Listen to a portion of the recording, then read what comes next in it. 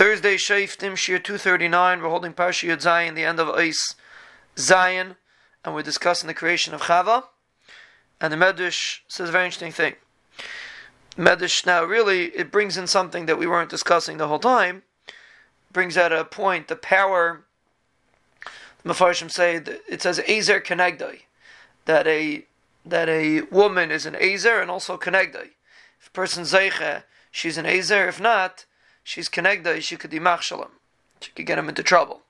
So Gemara says like this. Medrash like this. Ma'aseh b'chassid echad. There's a story with a chassid sheinasa l'chasida achas. He was married to a chasida. Also, satu chashiva people. For the hamidah banas, that means they weren't zeiche to have children. We're not benefiting the Rabbeinu Shalom by being married. The purpose is to have children, which is really a davar neir ma'id, because such a chashiva marriage. But if you can't have children, they said, what's the benefit? We shouldn't stay like this.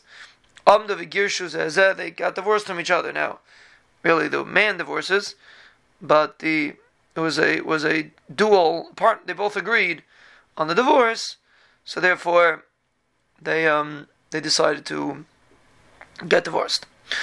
The man went and married a Risha, a woman that wasn't a Chasida, and she made him into Rasha. She turned him into Rasha. Hal Chazais, the woman went Venisus Rasha Achad. She went to marry a Rasha. Pug, that's the way it worked out. They both married Risham. Fasais a Tzaddik, and she made the Rasha into a Tzaddik. Have Shakrel Manisha. We see from here that everything is impacted by the woman. The woman has a tremendous impact on the man, which is a davar neir ma'id. But that's what Ezer Kenegdai means. That the woman has a hashpah, a tremendous hashpah on where the husband is going to end up. That's what you see by Yaakov Avinu. It's a big taina that he didn't want to marry off Leah to Esau. That he didn't want to marry. He put Dinah in a box. She should have married Esav because maybe she'll be machzer him l'taif. There's a tremendous taina on him. Why mechatesi? Because the Isha has the ability to machzer her husband to go l'taif. And the Mefarshim say there's plenty of times it's not like that. It doesn't have to mean it's always like that.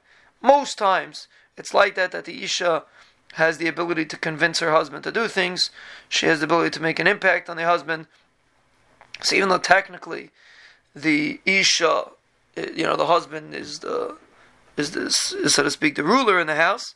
He leads in the house, but the bottom line is that the woman's desires, if a woman has her heart is in the right place, or chas v'shalom in the wrong place, she could have a tremendous impact on her husband. That's what Chazal is teaching us, and therefore, that's the concept of Ezer Kenegdai, that the Isha is an Ezer, or chas v'shalom it could be Kenegdai, to chas v'shalom be machshel a person. It's all of these inyanim are dependent on the power of the Isha.